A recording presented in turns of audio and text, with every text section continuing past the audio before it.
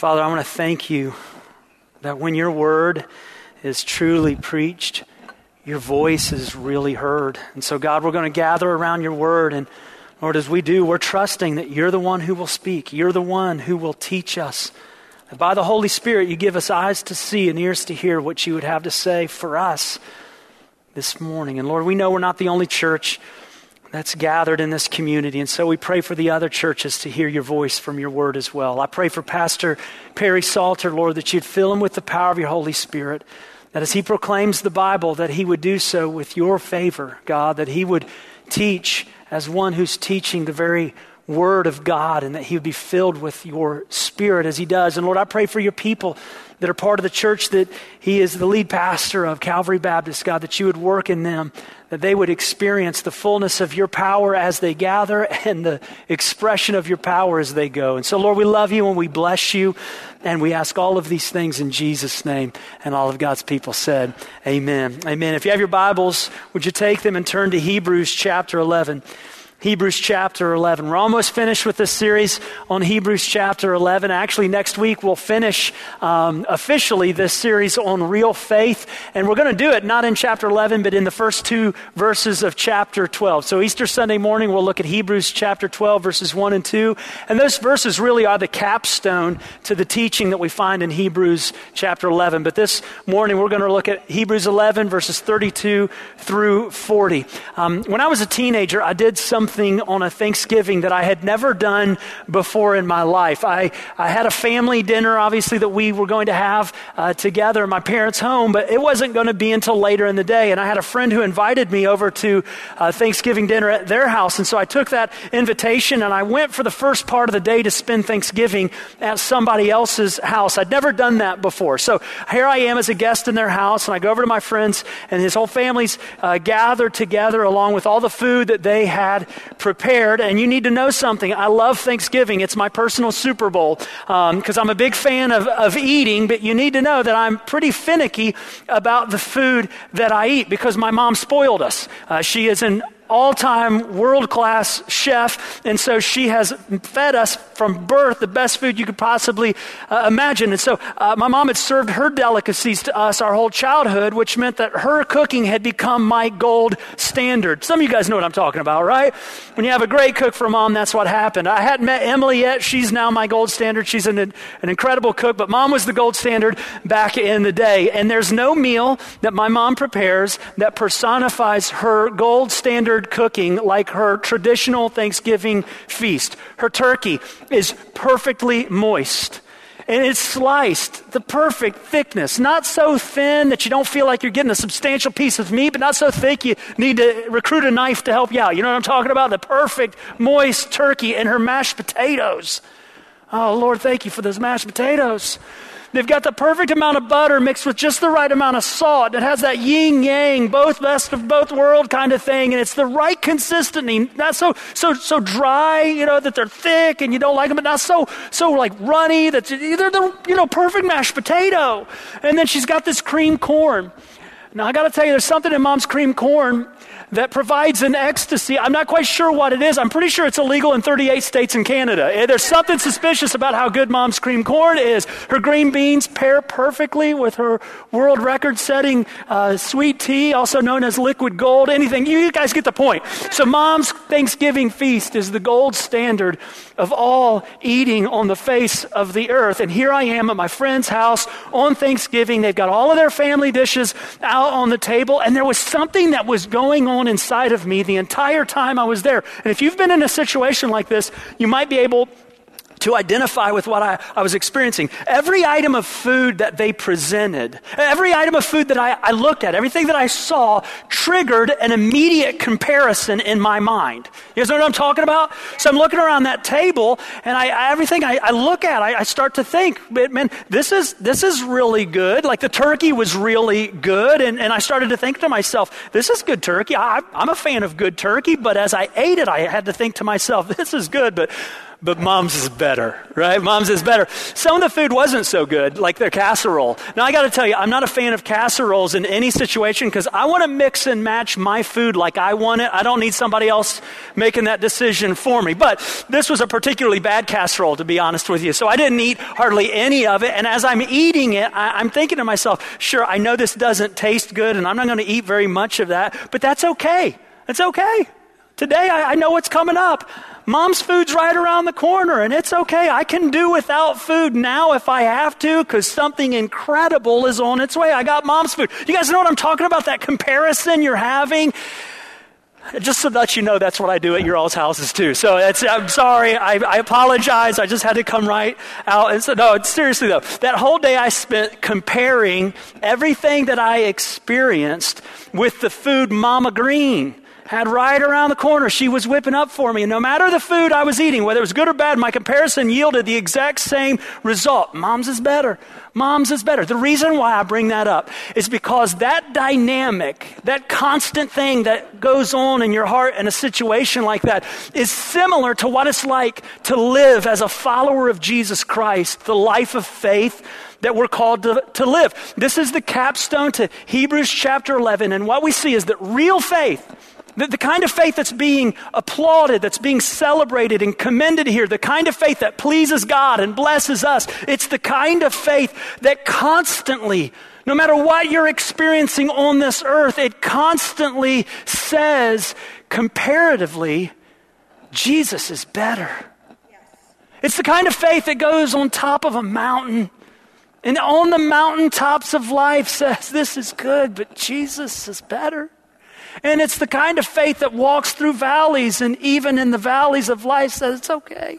Jesus is better. The kind of faith that pleases God and blesses us says, Jesus is better. He's always better. And that's what we'll see in the verses that we'll read this morning. Look at verse 32. We'll pick up where we left off last week. And what more shall I say? For time would fail me. By the way, I'm really glad that another preacher feels that way. Time would fail me. I'm always running out. Time would fail me to tell of Gideon, Barak, Samson, Jephthah, of David and Samuel and the prophets who through faith conquered kingdoms, enforced justice, obtained promises, stopped the mouths of lions, quenched the power of fire, escaped the edge of the sword, were made strong out of weakness, became mighty in war, put foreign armies to flight. Women received back their dead by resurrection. Some were tortured, refusing to accept release so that they might rise again to a better life. Others suffered mocking and flogging and even chains and imprisonment. They were stoned, they were sawn in two, they were killed with a sword. They went about in skins of sheep and goats, destitute, afflicted, mistreated, of whom the world was not worthy, wandering about in deserts and mountains and in dens and caves of the earth. And all these, though commended through their faith, did not receive what was promised. Now look at this.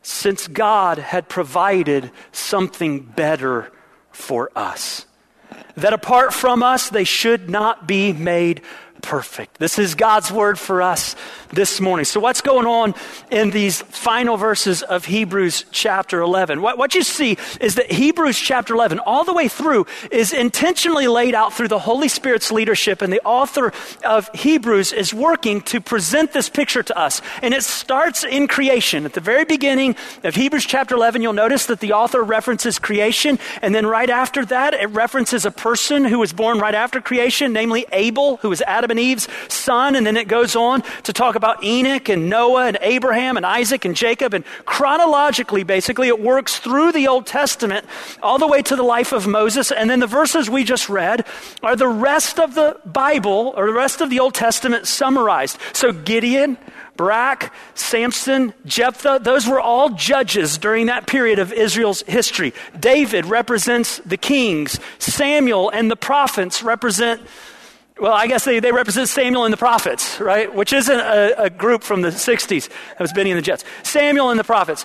The author in that section, though, is showing us something. By laying it out chronologically and by picking people who represented every period of time in the Old Testament, the author's telling us something. And here's what the author is saying. There has always and only been one way to be pleasing to God.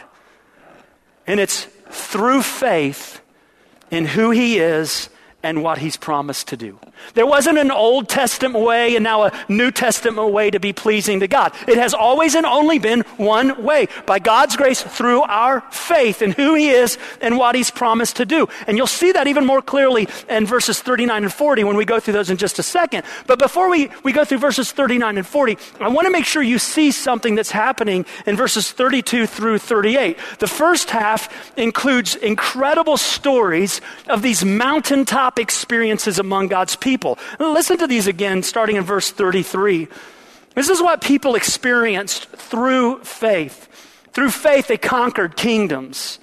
They enforced justice. They obtained promises. They stopped the mouths of lions. Think Daniel in the lion's den. They quenched the power of fire, Shadrach, Meshach, and Abednego in the fiery furnace. They escaped the edge of the sword. They were made strong out of weakness. They became mighty in war. They put foreign armies to flight. Women received back their dead by resurrection. That's a pretty encouraging list, isn't it?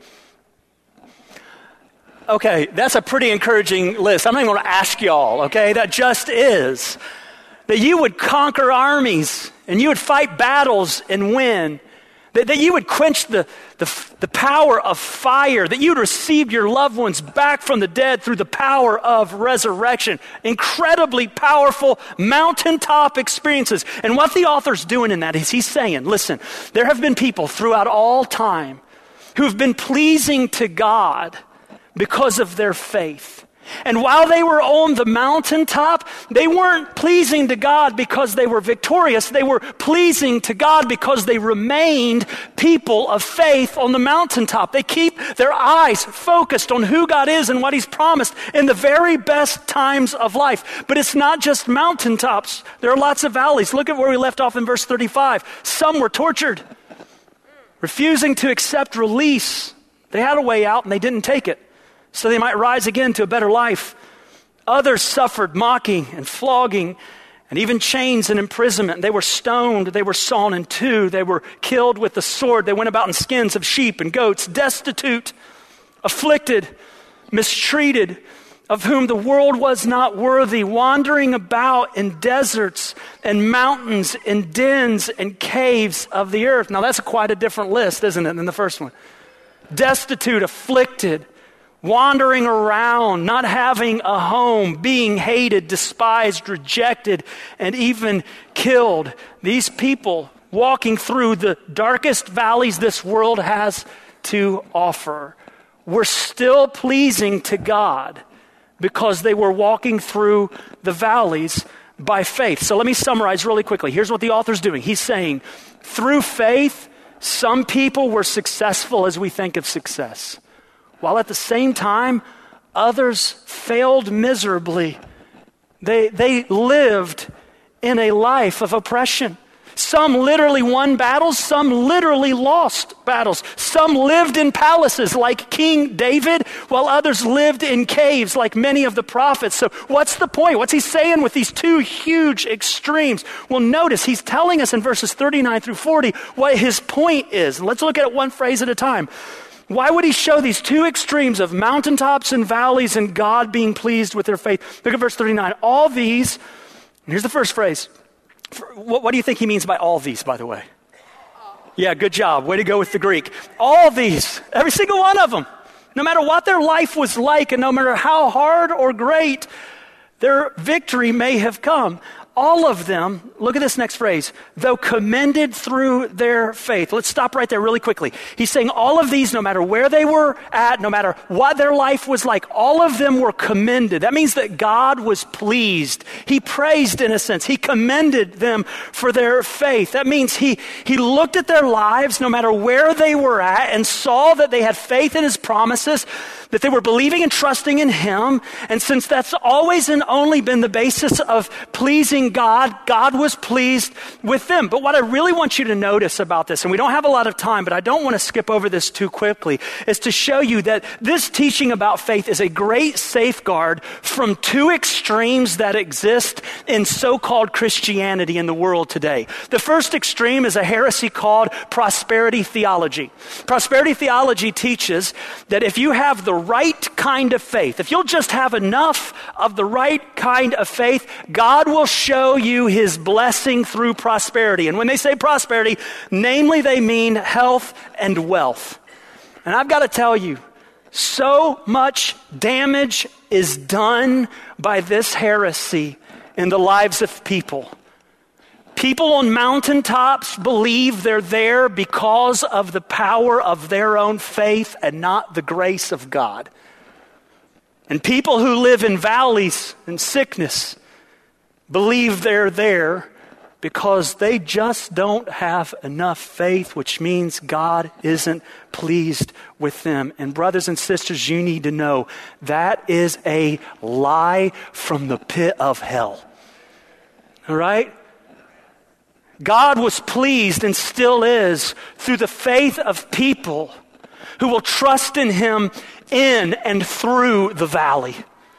Those who suffer and are afflicted and mistreated were still commended because it isn't the circumstance of our life that determines our faith. It's our faith that sustains us through the circumstances. So this teaching denies or it undercuts prosperity theology. There's another extreme, and it's not quite as popular because it's not as appealing to our flesh, but there are others who hold this false idea that a life of faith that pleases God basically becomes a vow of poverty. And I've got to tell you, we don't have time to go through that, but I don't know how you reconcile that with the fact that God himself is pleased in the prosperity of people who had victories, even to the point that there were some who lived literally like kings because they were.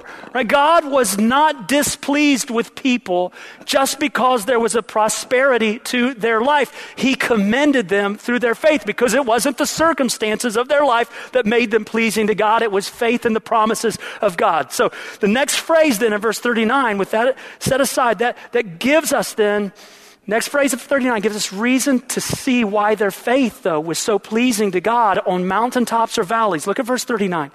All these, though commended through their faith, did not receive what was promised, since God had provided something better for us. Stop right there.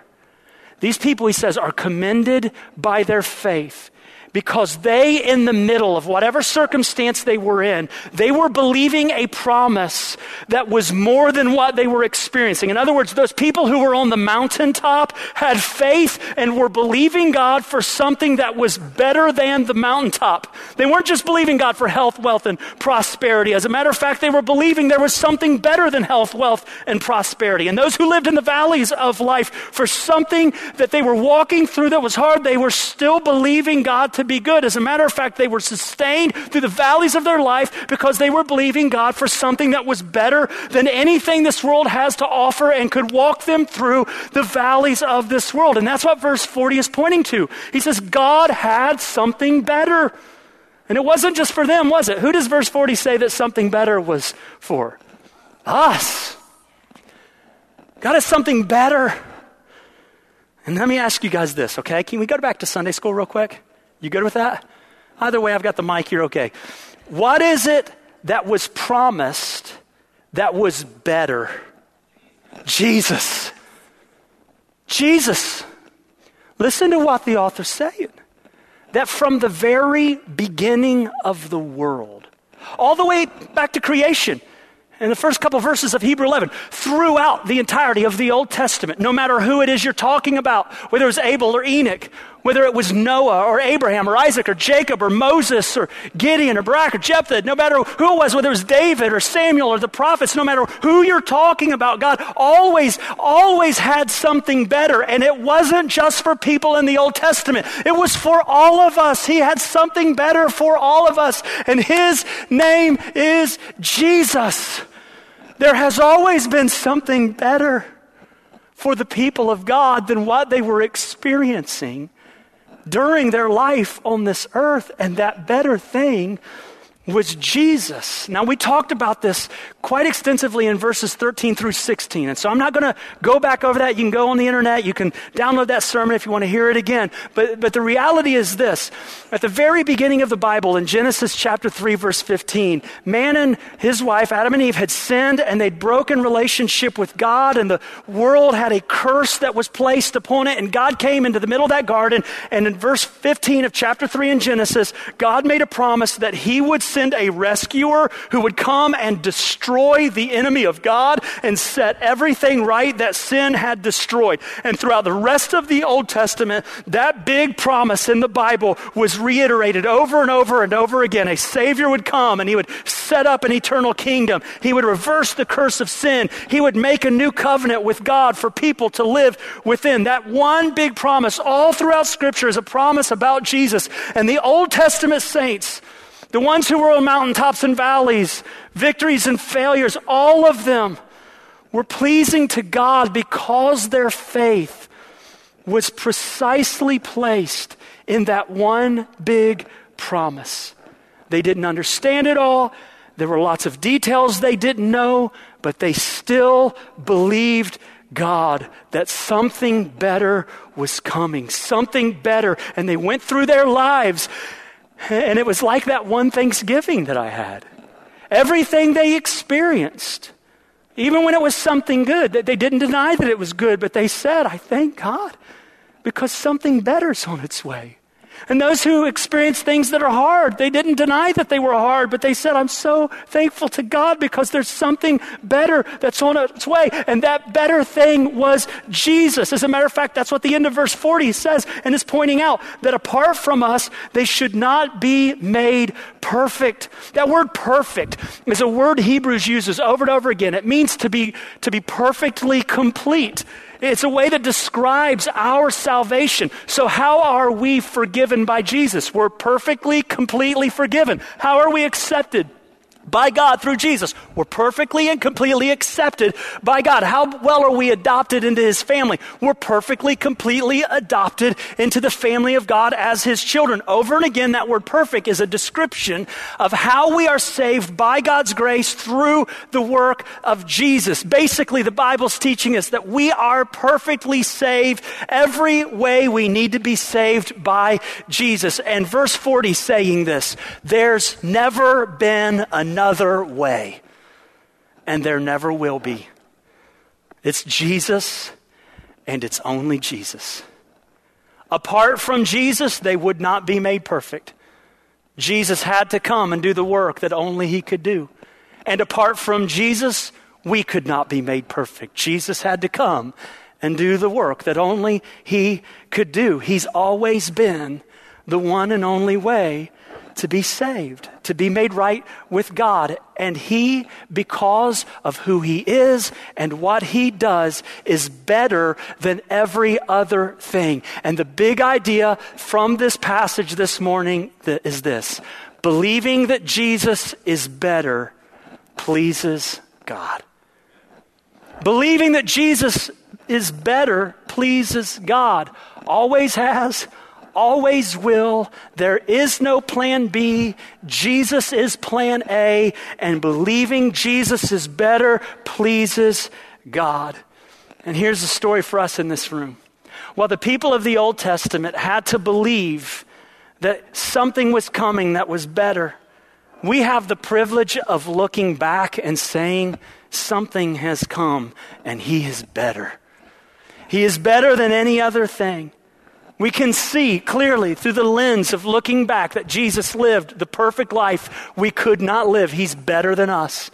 He died the death we should have died as a payment for our sin. He's better than us. He satisfied God completely, making us acceptable to God where we aren't naturally acceptable to God. He's better than us. He was buried and rose again 3 days later because he's better than us. We look back and see clearly through the lens of the gospel of Jesus Christ that he has come and he is better.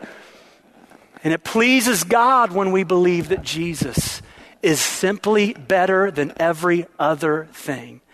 And guys, that's one of the reasons why it's a good thing for us to gather around the Lord's Supper as we prepare our hearts to celebrate this week leading up to Easter.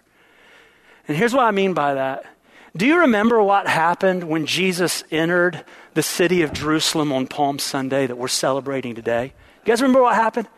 They celebrated, right? The city went crazy. They had a huge Jesus party as he walked in, and the crowd went crazy celebrating Jesus. You know why? Because they thought he was good. They thought he was good, and they liked what they heard and saw and believed and imagined him to be. But through that week, you know what Jesus did? He did what he does. He was himself, and he started saying things and doing things that they no longer agreed with. And by the end of the week, that crowd that had celebrated Jesus, you know what they did? They gathered again. This time they weren't celebrating him, were they? They were crucifying him. You know why? Because at the beginning of the week, they thought he was good, but they didn't believe he was better. They didn't believe he was better than what they'd understood Messiah to be. They didn't believe he was better than what they could contribute or add or understand or imagine. They didn't believe he was better. They just believed he was good.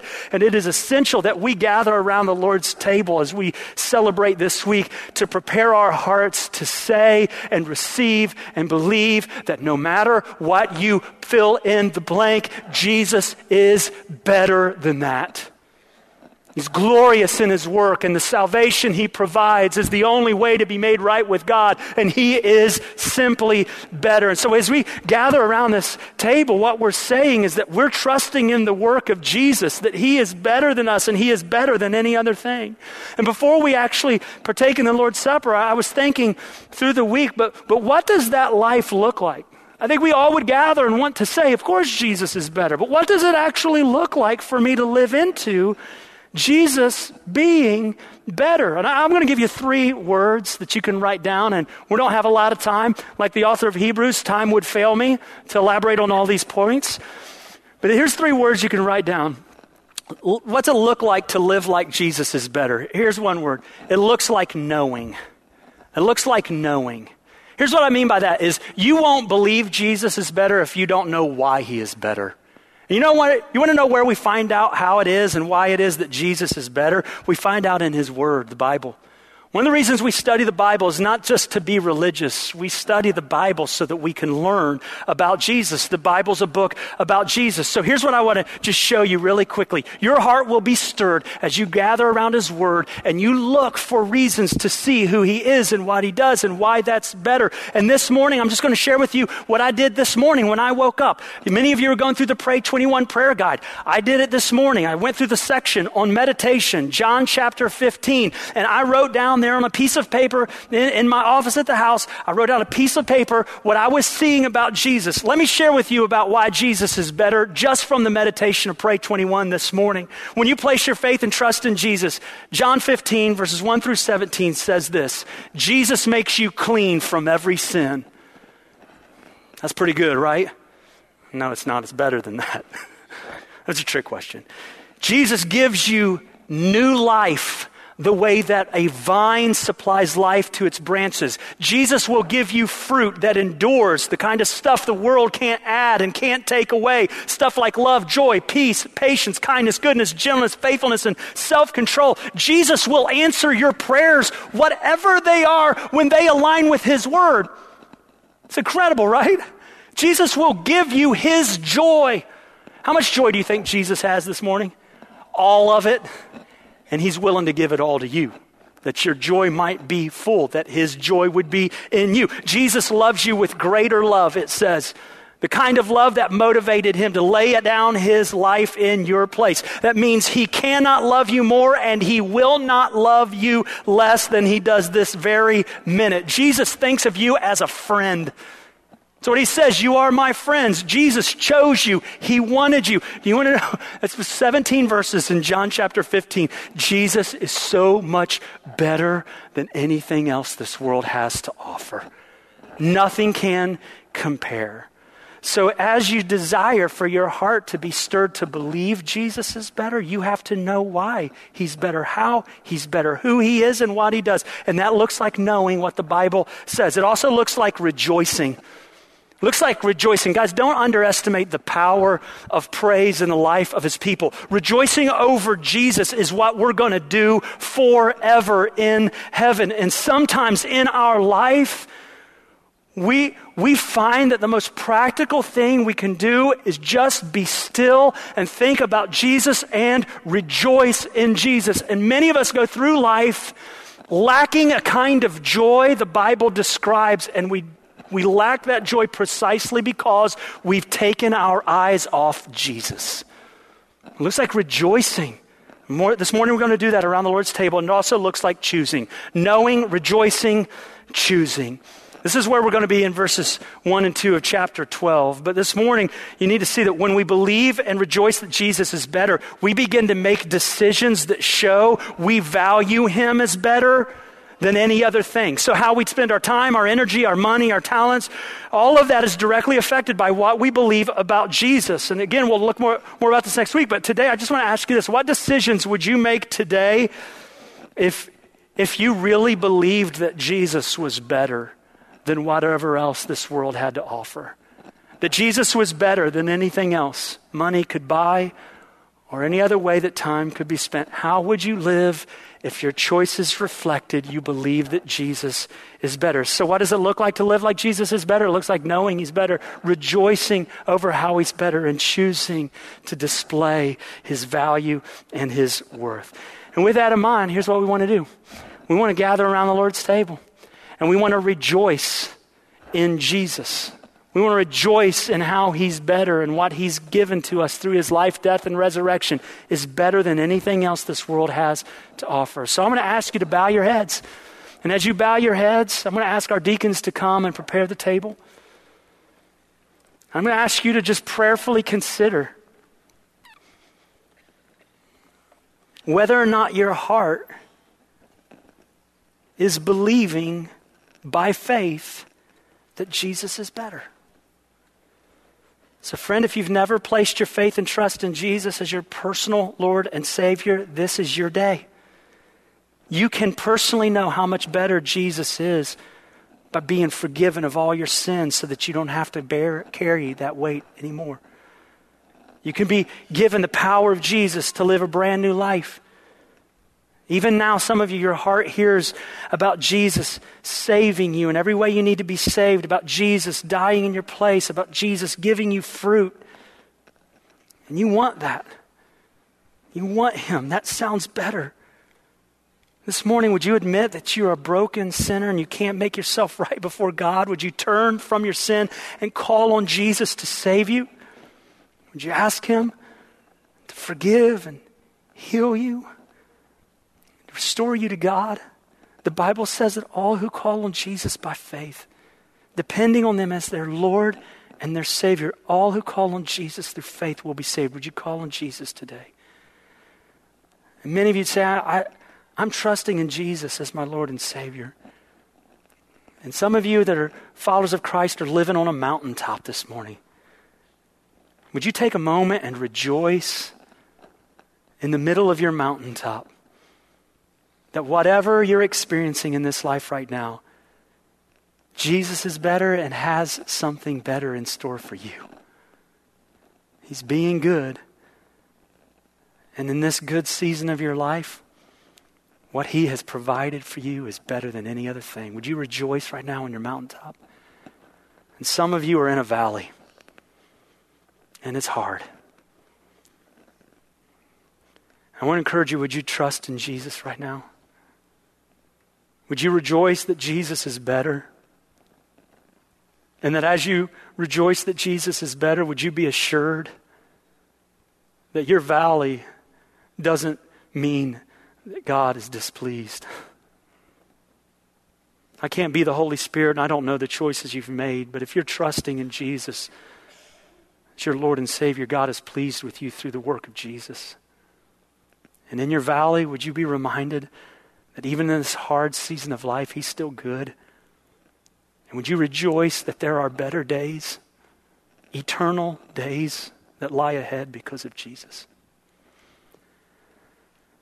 Father, as we gather around this table that is a reminder to us that Jesus came that something better that all those thousands of years were waiting on, that better thing has come, and his name is Jesus. And Father, I pray that we would not be like that crowd on Palm Sunday. I pray we wouldn't gather as a crowd of people and celebrate Jesus because we think he's good, and then go through the rest of this week and have to constantly face decisions in which we say by our actions, he's good, but he's not better than this. He's good, but he's not better than that. God, help us to believe that Christ is simply better. Help us to rejoice in what he's provided through his life, his death, and his resurrection. God, I pray that our gathering around the Lord's Supper would be a powerful celebration of our wonderful Lord and Savior, who has come once for all as the payment for our sin. We thank you for Jesus and ask these things in Jesus' name. Amen.